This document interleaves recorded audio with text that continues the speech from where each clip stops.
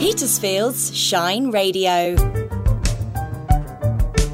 This is Talking Books, presented by Susie Wilde and Tim O'Kelly.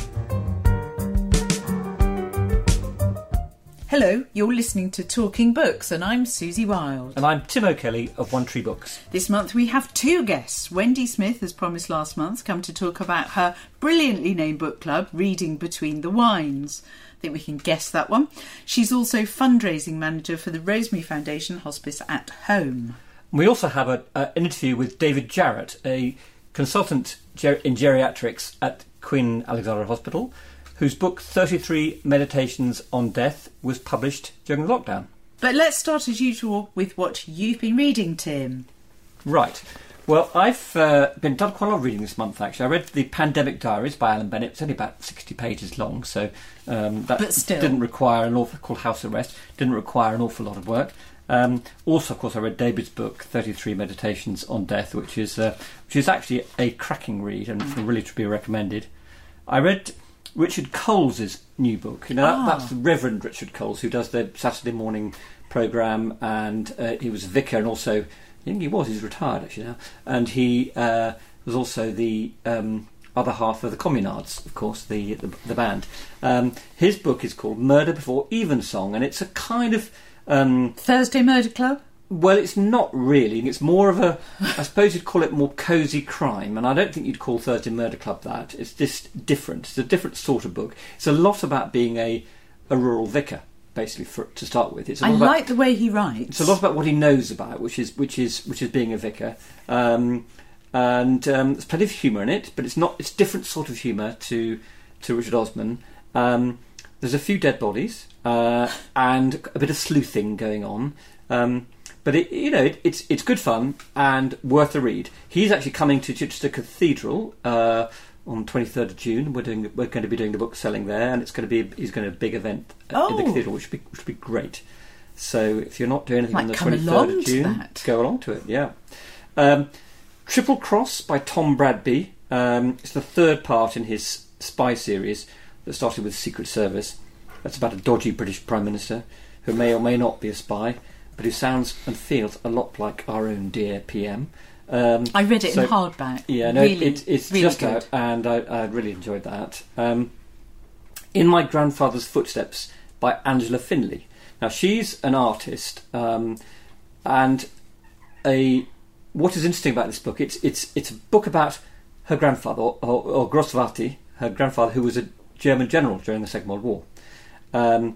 And she describes her search to find out who he really was, and because she was brought up as very much as an English girl. Her father was a British naval officer, and she struggled throughout her life with her mental health. And this is a story of how she sorted her life out, really, and recovered her equilibrium through this journey. So it's a fascinating book, actually, and she's also coming here later on this month to talk about the book. Not to miss. Well, I've been a little different this time. I thought I'd talk about the differences.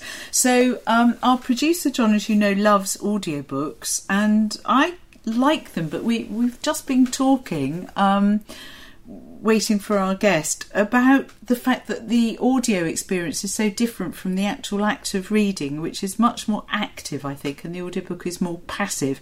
But sometimes I think the audiobook is superb. And last month, or the month before, you recommended One Day I Shall Astonish the World by Nina Stibbe.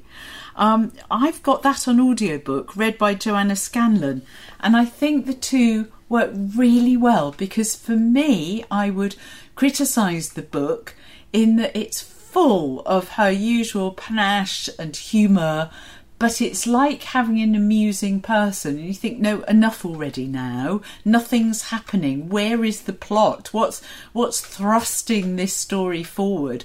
Whereas if you're listening to it in the car, which is what I mostly do, it's exactly like having a really entertaining passenger from wherever I'm going. So that works really well, and Joanna Scanlon reads it brilliantly. His breakfast arrived, and I watched him attend to his eggs, placing a sprig of watercress in the ashtray and generally moving things about on the plate. He was such a pro, that's what hit me, knowing to pierce the yolks before attempting to sandwich them, and his buttering the eggs not the bread, it being just baked and too fresh to butter. And asking, what's the biggest effect on salt intake, as he tipped a tiny pile into his hand. I worked it out on the spot and said, the size of the hole in the shaker? Correct, he said. Normally, I'd consider all this fuss a bit much. It might put me off a person. But at some deep, unconscious level, I suppose I was sizing him up as a husband and father, because I very much required someone with high self-esteem and analytical skills. And goodness me, that chirpy good morning, followed by this egg and salt performance, was impressive indeed. For a man wearing tracksuit bottoms and with chipped front teeth.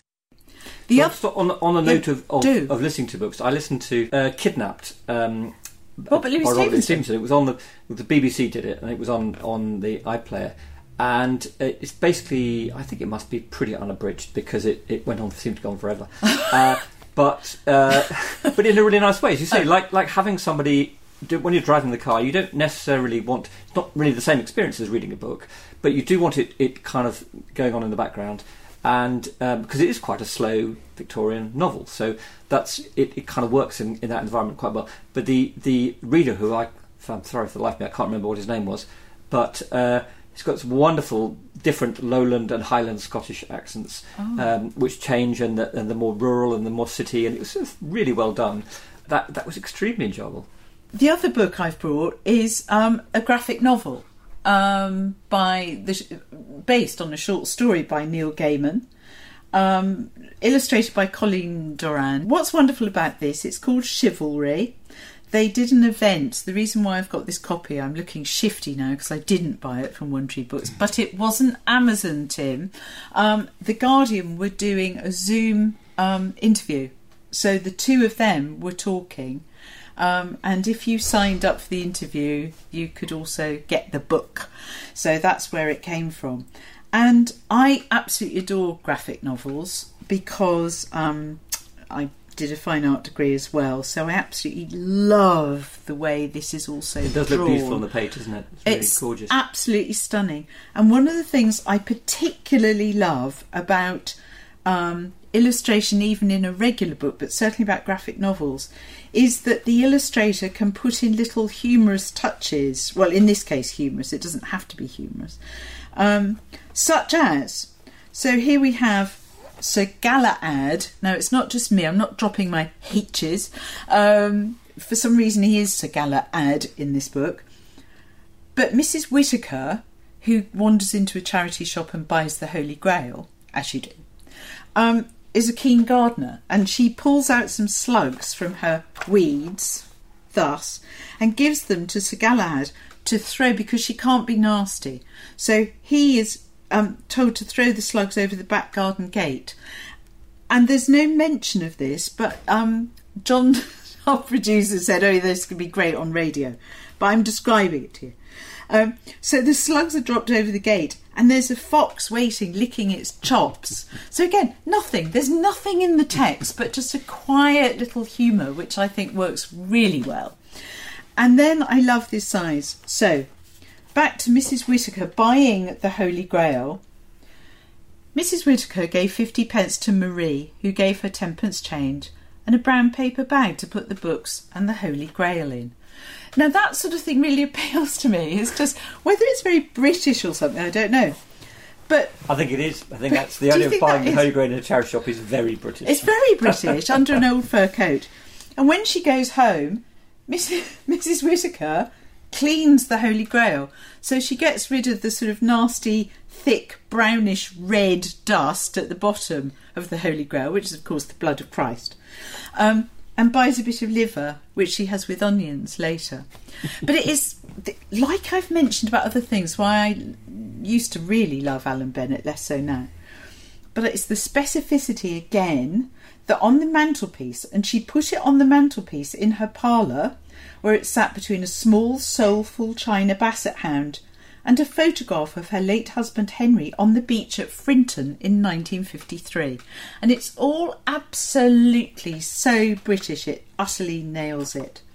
So there's that. And then when Sir Galahad actually rocks up, she wants to know who he is, of course. She wants identification because she's an old lady.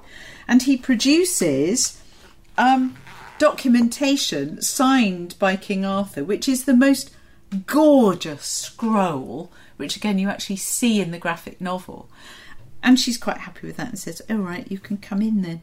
So anyway, I won't spoil it at all by saying what happens, but let it be said that it's not only humorous, and it isn't sort of anti-old age at all, which I feared it might be at the beginning. But it takes the actual Arthurian legends, but also takes the fact that Mrs. Whittaker was once, of course, a young girl in Frinton and in love with her late husband, and how beautiful they both were. Anyway, I shall say no more of that. I just really, really recommend it to anybody. It's beautiful. It's a thing of beauty, handcrafted in a digital age, and I would say a keeper.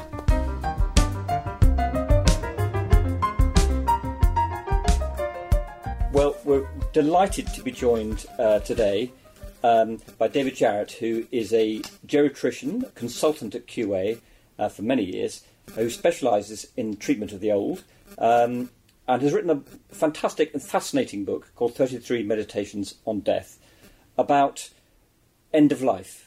Really, I suppose that is a general term for it. Having a good end of life, I think. Well, no, it was really about how a lot of people in an age with vast amounts of medicine and investigations are probably having not good ends of their lives, and it was something that had frustrated me for many years, and I've seen it not just within my work practice, but also with a decade or so of watching my frail elderly parents become demented and go downhill.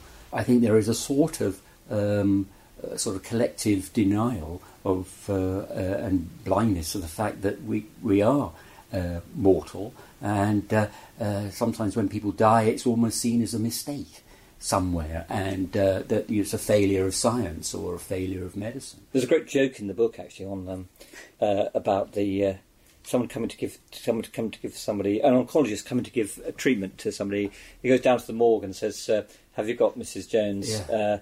And the mortician says, "Oh, I'm terribly sorry. She's out for dialysis at the moment."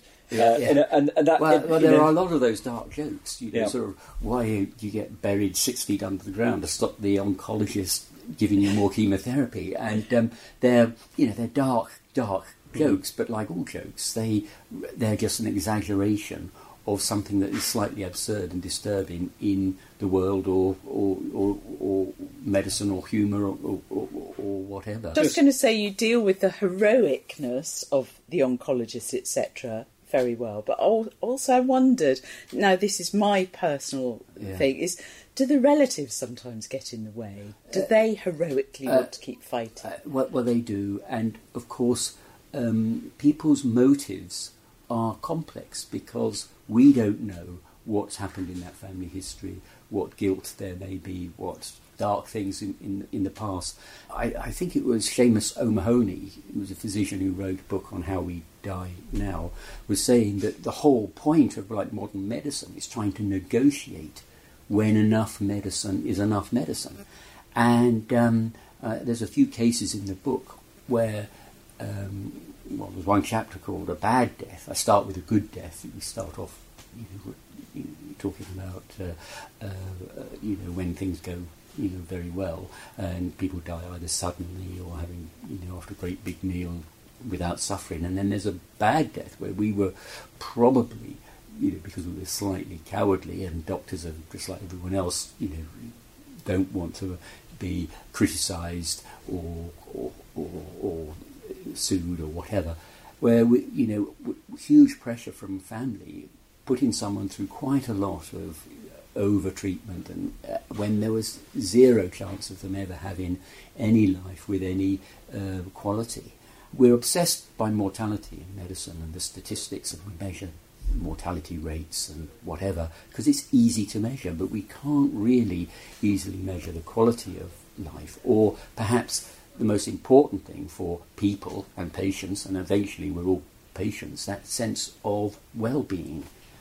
One of the big points of the book was that we should perhaps realistically at one point in our lives think about what we would like as a trajectory when we are perhaps suffering from illnesses that will never get better, that are likely to progress. What forward planning? Yes. I think so often I'll be confronted with people, say, who've had a massive stroke, and their chances of survival would be very, very poor, and they're usually, thankfully, very old and had reasonable lives to look back on. And again, I'll be treading on eggshells, trying to work out what the expectation is from families.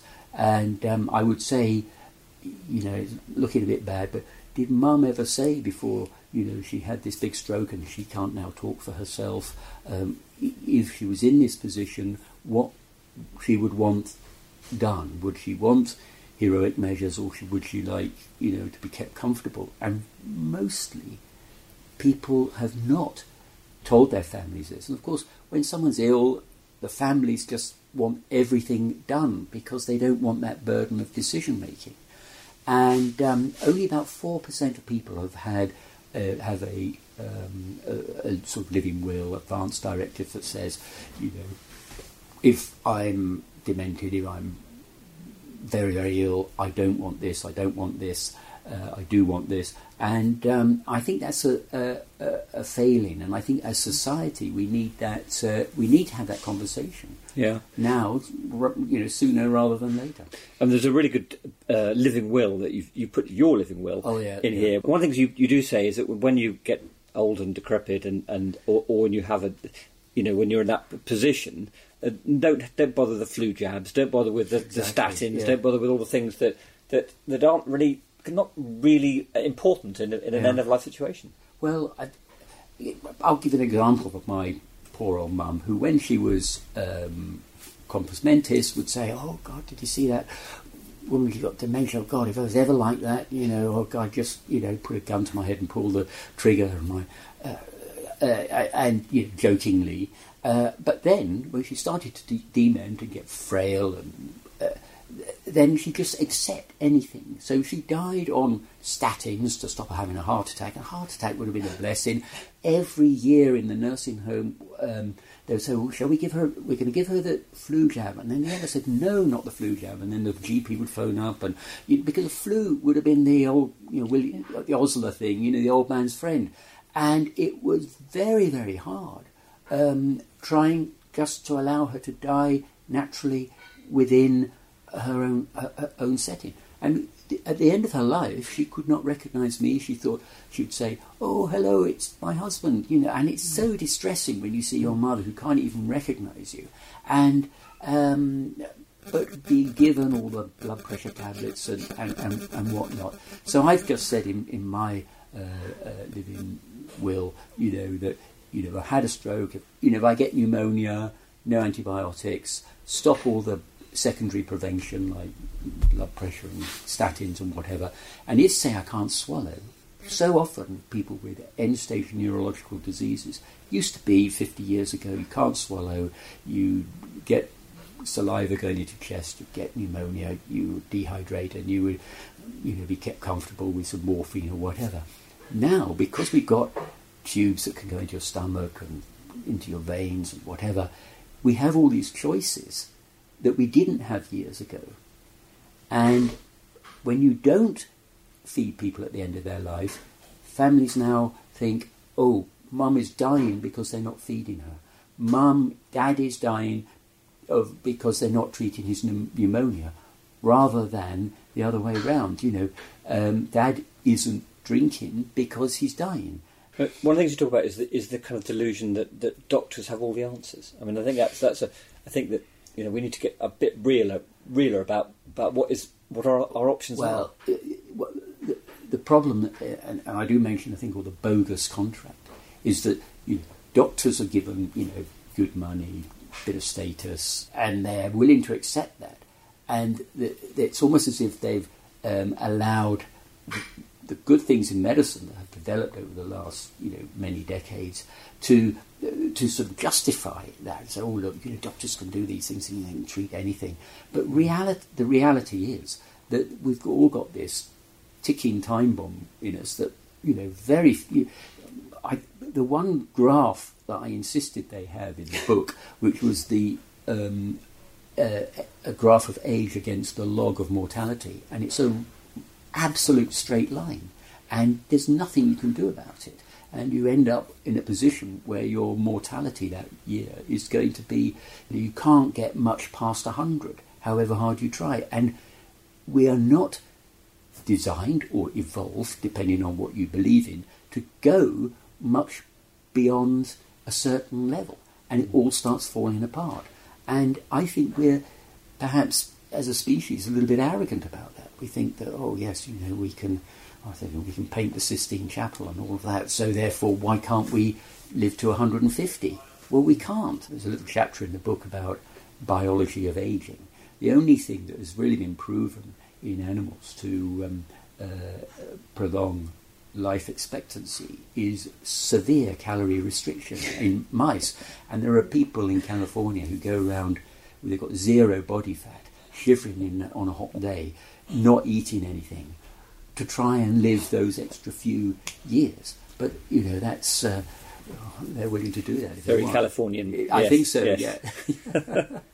So there's lots of... It's interesting, a book about death, you'd think it would be very dark and dreary, but actually there's plenty of humour in the book, even the odd joke. He's a doctor. But it's always humane, and it's a very life-affirming book, I think, this. Oh, thank you. Even though it's about death, I think that's which is a very positive thing. And it seems to me to be very much to do with the quality of life. Yeah. Yeah. And the death bit is very much part of that. Yeah. Yeah. I feel... I also must be one of the tiny people I've had a living will for a long time now, since they were first sort of mooted, because I'm basically alone. I don't have siblings. When my husband's gone, I'm alone. Yeah. So it really fascinates me. I want to believe that the medical profession would be on my side, in enabling me to have the best quality I can. I think most would, if you have written down a direction, or a trajectory for what you feel is right and what you want and what you don't want, and they have access to that, then I always respected that. And it was always a joy when families would say, oh, and universally, without, the daughter from California arriving at the last moment saying, no, do everything. When the family would say, Mum would hate to be like this, she would always say, let me go, and that everyone's on board, and it's a great relief. So I think if you do write something down, and everyone knows, all your family and friends and your GP know what your wishes would be, then I'm sure that would be respected. Years ago, decades ago, centuries ago, there was a book, a very popular medieval book called the Ars Moriendi, The Art of Dying, and everyone knew there was an etiquette associated with dying. And now we live in a world where death is something that happens to other people in a faraway land, and we are denying it, and we need to get out and talk about it. And of course, the people who do talk about it, like yourself, have made preparations, but in a minority, I would say. Some of the gold standard of dying are really the hospice deaths. And hospice palliative care doctors and nurses are very, very good. And I think the palliative care services should be incorporated into the NHS. It's a sort of anomaly. And writers like Rachel Clark, who's a palliative care doctor, are very adamant about this, and it should happen. Although in Britain, in fairness, there is a very good, most hospitals have, and like at Queen Alexandra Hospital, we have end-of-life care teams who can come in and help. You actually say in your book that only 5% die in hospices, half die in hospitals, quarter in old people's homes, and only 20%, or 1 in 5, actually manage to die at home. Yeah. Which is what we'd all prefer. Everyone wants to die at home.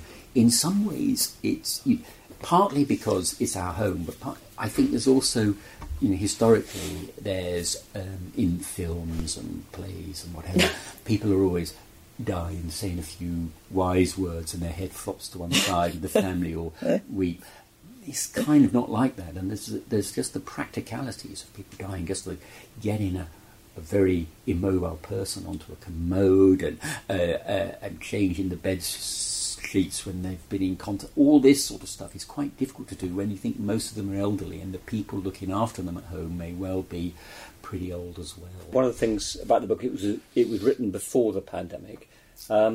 Would you have written anything differently in there if you'd done it now? Well, I was very lucky in a way that I could put in an extra chapter 33 and a third, about death in the time of COVID. Yeah, and because it completely threw us, and suddenly there was people dying on their own, with looking at a video screen of their loved ones. People waving through windows, or they have sort of like hugging through a plastic.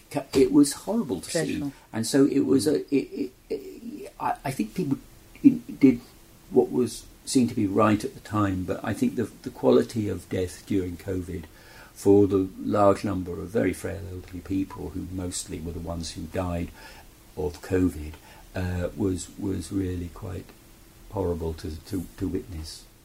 Do you think we've lost that humane touch altogether? No. I think there is always, there is all humanity within dying. But I think during COVID, it took a real battering because of the restrictions on visiting and the use of. If you were dying of COVID, you would have someone nursing you with a blue paper gown on and a face mask, and if you were delirious, that would be a horrible thing. And people with delirium, they perceive the world in a strange way. People who survive intensive care units, and they often have a terrible delirium, tell stories of it was like people like they were being looked after by dolphins or something, because the brain interprets a big blue thing as a dolphin, and it's terrifying. And so there's a lot of of mental scars related to the COVID, and a lot of people have been very not been able to have funerals. And I do in the last chapter talk about how I always used to think the whole funeral process was a bit old-fashioned and ridiculous, with all this undertakers and whatever, and the slowness of it all. But of course, it's one of those rituals that's evolved over hundreds of years to try and put things in context, to actually say that person's life is over, and you've been to the funeral, you know it. And the thought of people just watching a video of a funeral with only a couple of people there is absolutely heartbraking. Yeah.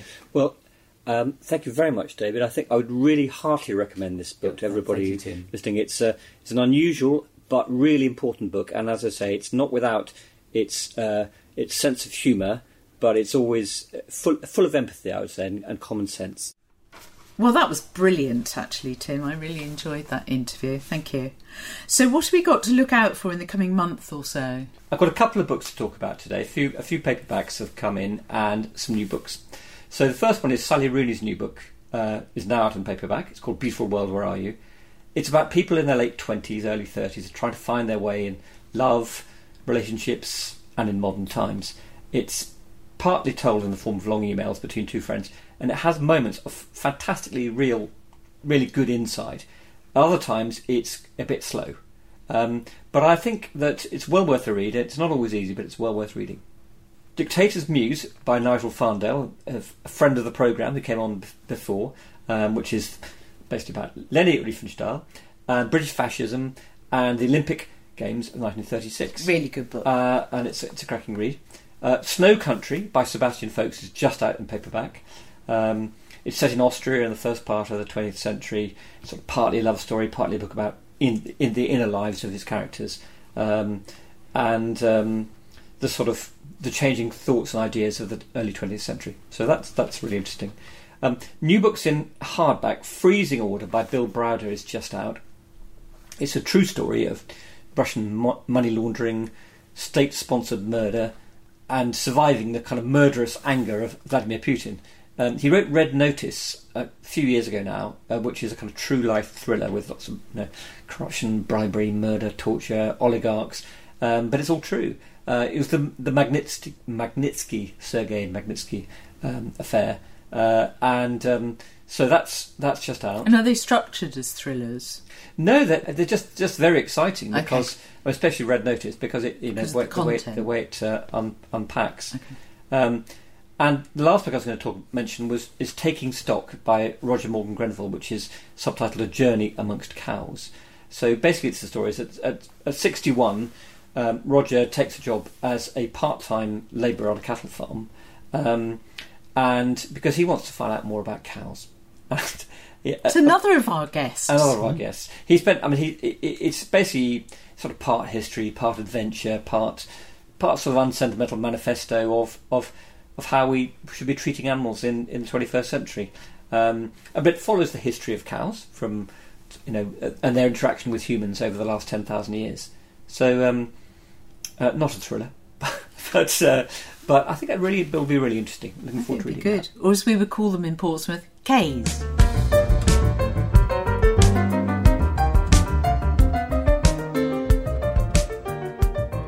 So our interview today is with Wendy Smith, and I trailed last month to you regular listeners that her brilliant book club is named Reading Between the Wines, which made me laugh, and I had to invite you, Wendy.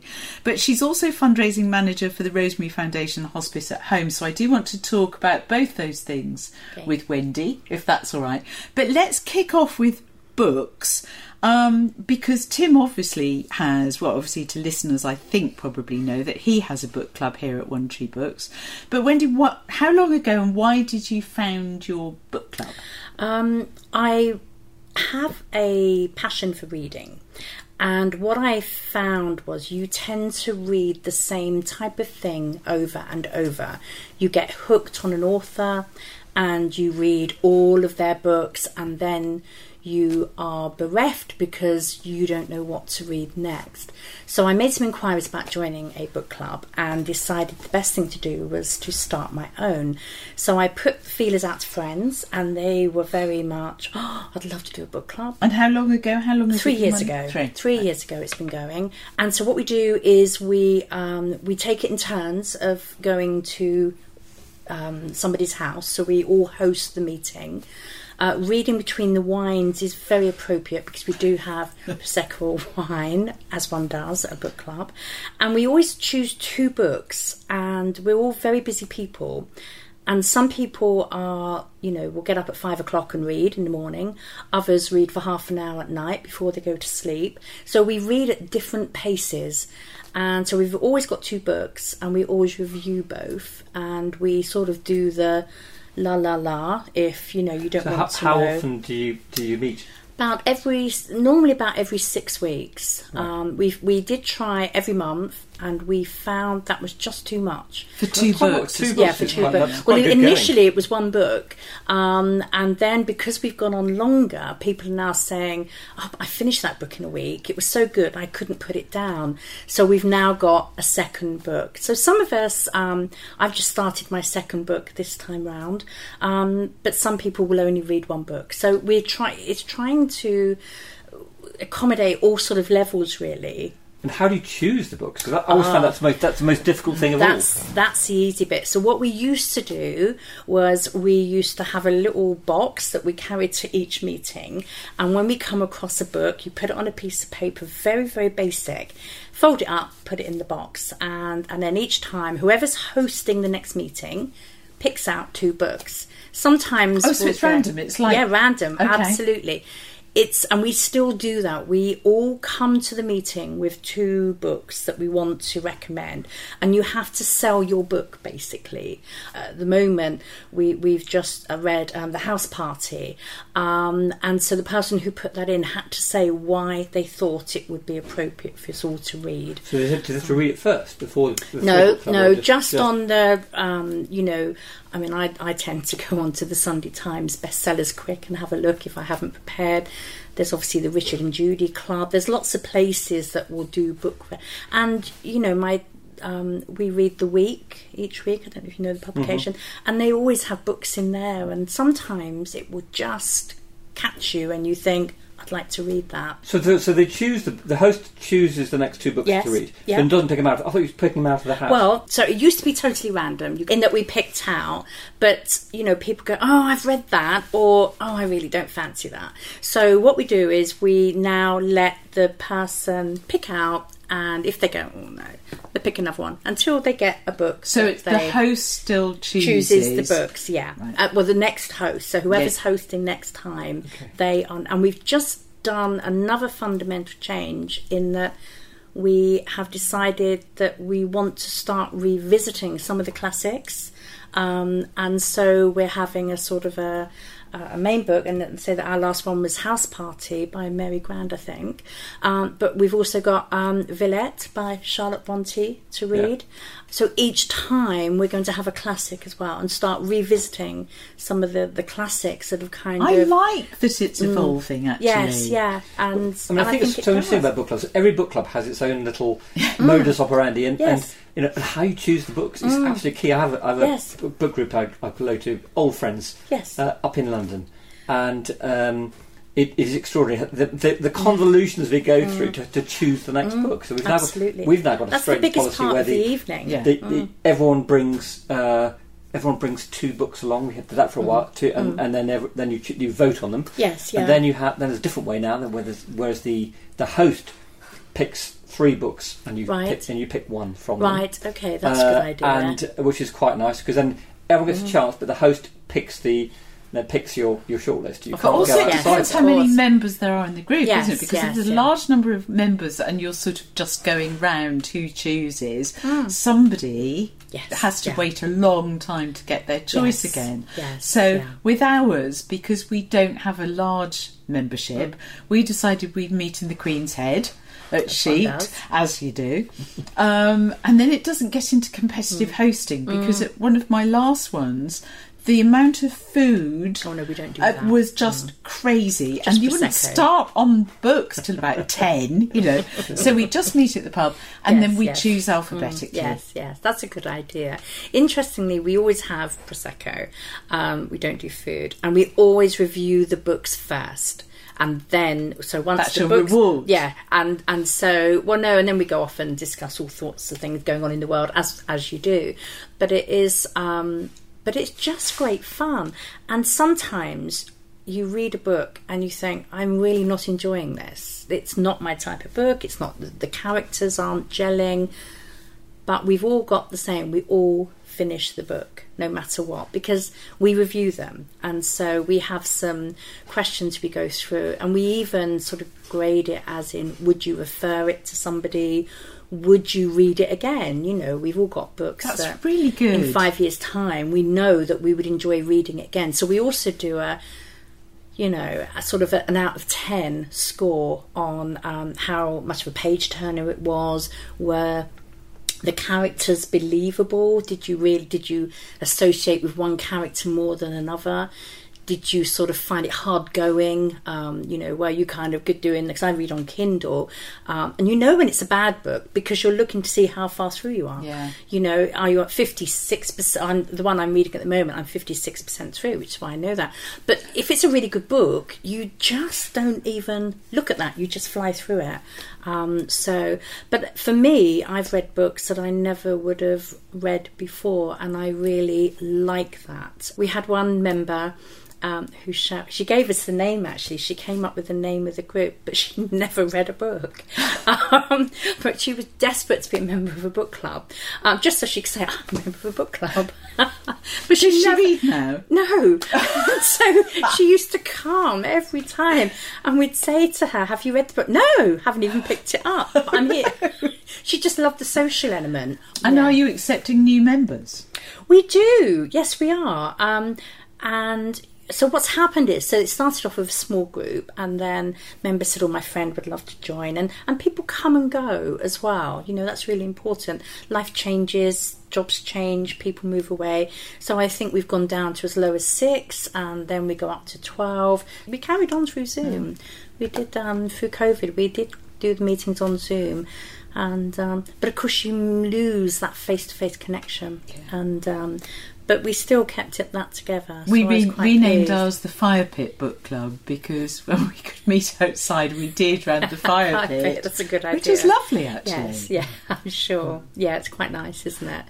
Well, I was going to say that about what we do here in the shop is so we do 2 book clubs and alternate months. One is a contemporary and one is a classic. And we have a different person comes to talk about the books, so it's a bit more formal in that you show up. You don't have to let us know you're coming. You just whoever comes. Sometimes it's as few as a dozen, like you, and sometimes it's 30, depending on whether. I mean, the first one we did after COVID, when everyone was very excited to be back in the shop again in person. We did Hamlet, the Maggie O'Farrell book. And we headed up here, and it was completely packed. Really? About 40 people there. That's amazing. But normally it's more like 20. But you never know who's going to show up. No.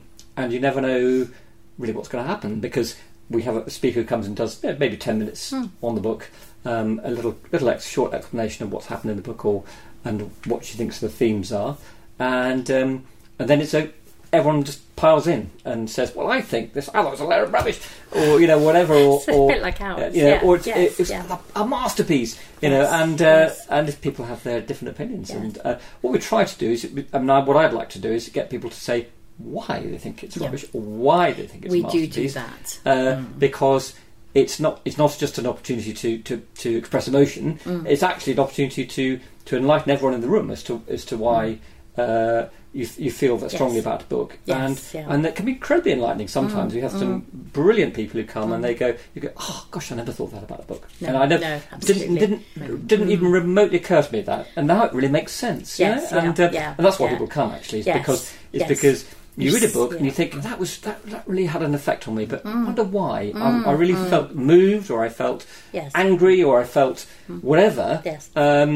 Or I felt it wasn't very good, but I'm not quite sure why. And then you talk to other people, and they can set you right on that. There are 2 books that we have read that have really stayed with me. Our first ever book was one of the first books was A Gentleman in Moscow, which they're meant to be making into a film with Kenneth Branagh. And we have said that, I don't think it's come out yet, but we will go and see that. Oh, that's good. And a recent, sort of in the last 18 months, we read was Where the Crawdads Sing. Yeah. I absolutely love that. That's book. Been huge. Yeah, it's been a big seller, that, and it's just coming to a film. Yes, I mean, I had my issues with it. It wasn't my favourite book, no. And I know a lot of people did think it was absolutely their favourite book. I suppose it's she's a nature writer, Delia Owens. Yes, and, there's a lot of colourful writing about North Carolina and the swamplands. And if you like that sort of thing, you like that sort of thing. But I never would have chosen that book. Yeah, that's the thing about it. I really enjoyed the book. The imagery of the area was just brilliant, and of course there was the story going on behind that you think it's impossible. There's no way, But I never would have chosen that book. And it's not a book I would pick up to read, but actually I really enjoyed it, and that surprised me. And I thought it was really good mystery. I enjoyed the mystery part of it. Yes, yeah. And so I just it was quite sad as well. Quite a lot of emotion in there. Very sad. And, of course, And The Immortales, The Gentleman in Moscow, is a super book, I think. Yes, in that it's something on a very small canvas. There's just everything takes place in a hotel, Absolutely. a hotel Metropole in Absolutely. Moscow, and so therefore that's That's really small canvas, and there's all this stuff so going much on happens, underneath doesn't it? the. That was a wonderful book. Cheap set. But I wanted to segue. You missed our interview, our first interview with David Jarrett, our geriatric doctor. Actually, when I said that the other day, that we were going to interview, and somebody said, "Oh, is he really old?" Thinking that I just know he's a geriatric doctor. Consultant in geriatrics. A consultant in geriatrics. Or geriatrician. At QA. Yes. I'm not going to try and pronounce that. But he was talking to us about having a good death and so on, and how many people actually want to die at home, and how few actually manage to do that.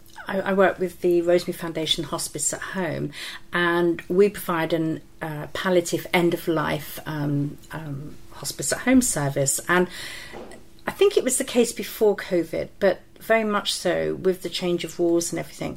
People want to be at home with their family, with their pets, with their friends, and there is still this fear that if the rules change, they'll have a lonely death.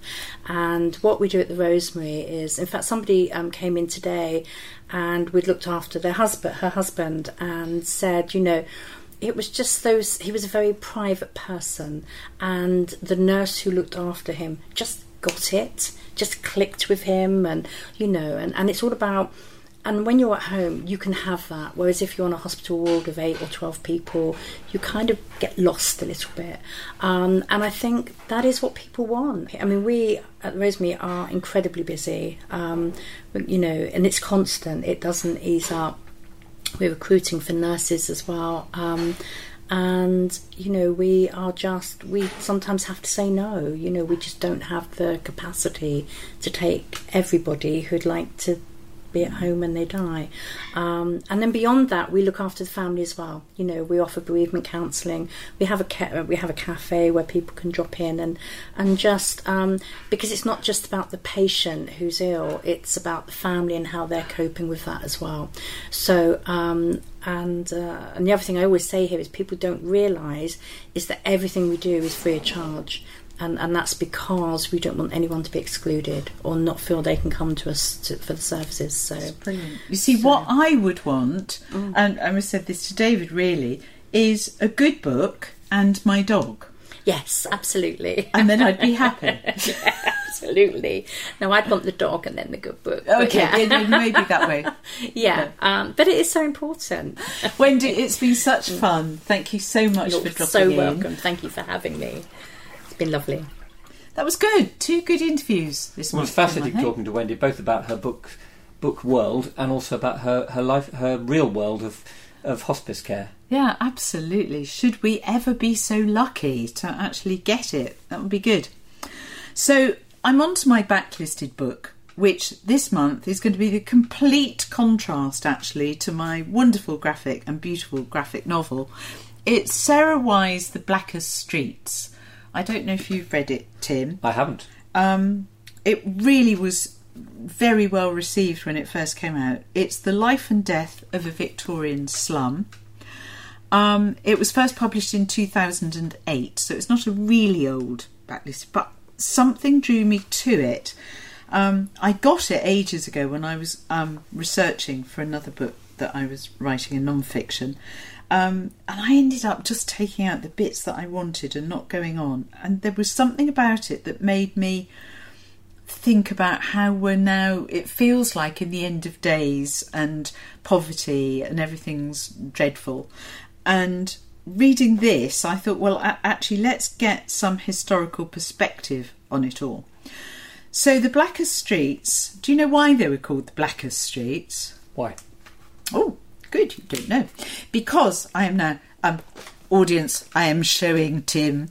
This is a map of the streets of London, which was produced by Charles Booth in 1889. It's his poverty map. So the poverty map, it's actually a thing of beauty. So all the streets are sort of grey, and then they go in degree of poverty through to black. So the most poor, the very most degraded streets are the black streets. So hence the Blackest Streets. So that's why. And the Blackest Street was the old Nickel, which was on the edge of Bethnal Green.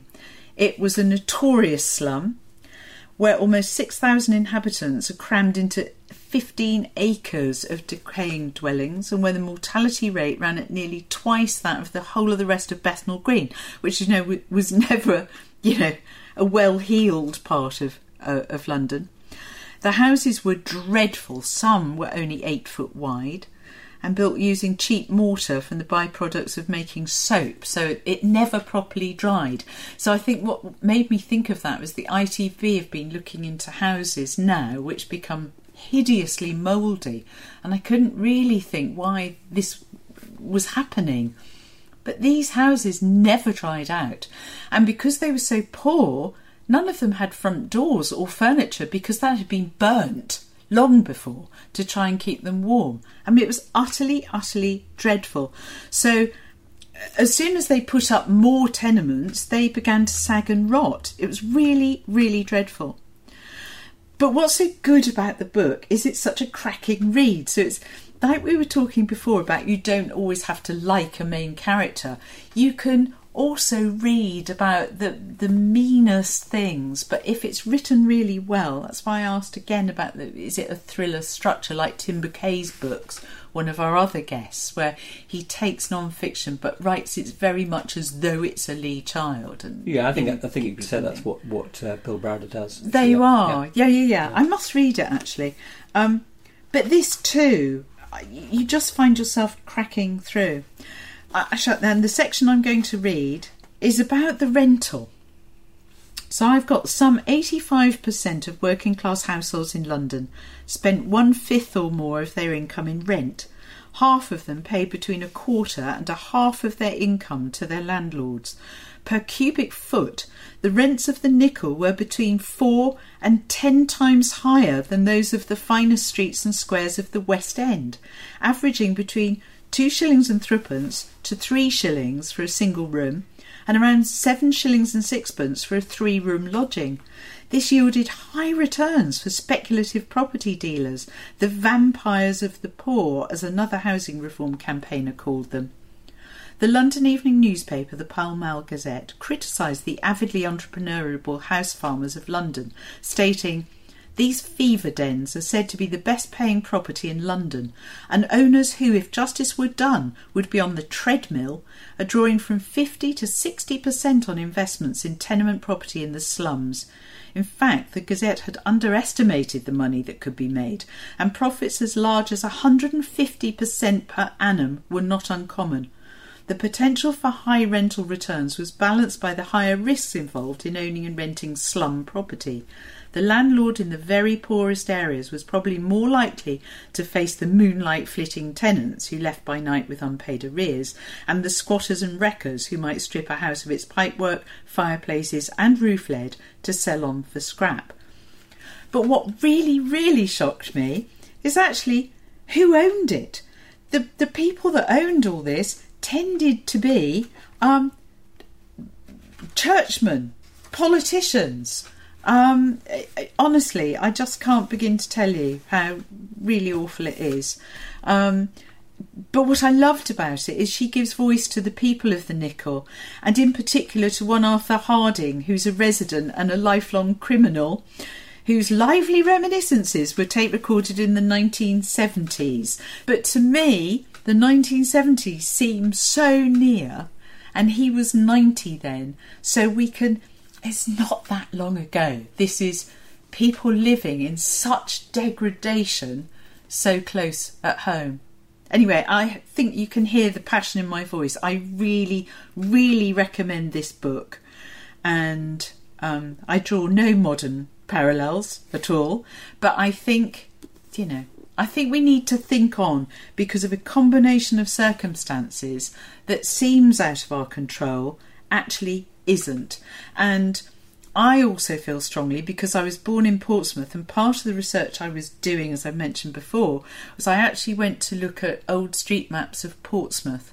And around now where you would queue to be going for the Isle of Wight ferry were the worst slums in Portsmouth, and they were very, very similar to this, where two people couldn't walk down an alleyway side by side.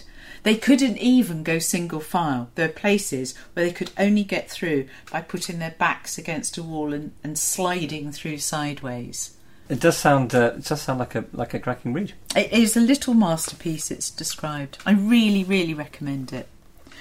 Anyway, our guest in July will be Camilla Chester, my mate Camilla Chester, who I met at, here we go again, Society of Children's Books Writers and Illustrators. She took over from me as front of house, actually, when I retired. She's a prolific and excellent writer who self-published really successfully, and then has taken up. So her first debut as a traditionally published author is coming out in June, called Call Me Lion. It's middle grade fiction, and it's wonderful and deals with selective mutism. Right, great. Look forward to that. Well, don't forget to let us know what you're reading in local book groups, and we'll mention it on the programme. Find us on all the usual podcast places, and we love hearing your comments and recommendations. And we will put Wendy's books on the website this month as well. So all our regular as usual, but also Wendy's. So do check them out if you want to see them. So that was brilliant, Tim. Thank you very much. Thank you, Susie. You have been listening to Talking Books, presented by Susie Wilde and Tim O'Kelly, and produced by John Wellsman.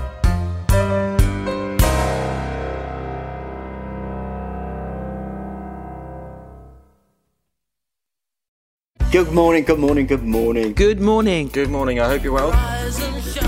Do you know what day it is, guys? Monday, Tuesday, Wednesday, Thursday and Friday. We're back in the groove, aren't we, with Rise and Shine this week? We are. Hit the ground running. Rise and Shine. We are doing Petersfield Parenting, about life as a family in Petersfield. JC Creasy. Yes, good morning, Alan, to you and to all your listeners. Rise and shine, my friends. Rise and shine. Petersfield people will know this story. You can catch Rise and Shine every weekday morning. Rise and Shine. Every day has something happening. Petersfield's Shine Radio.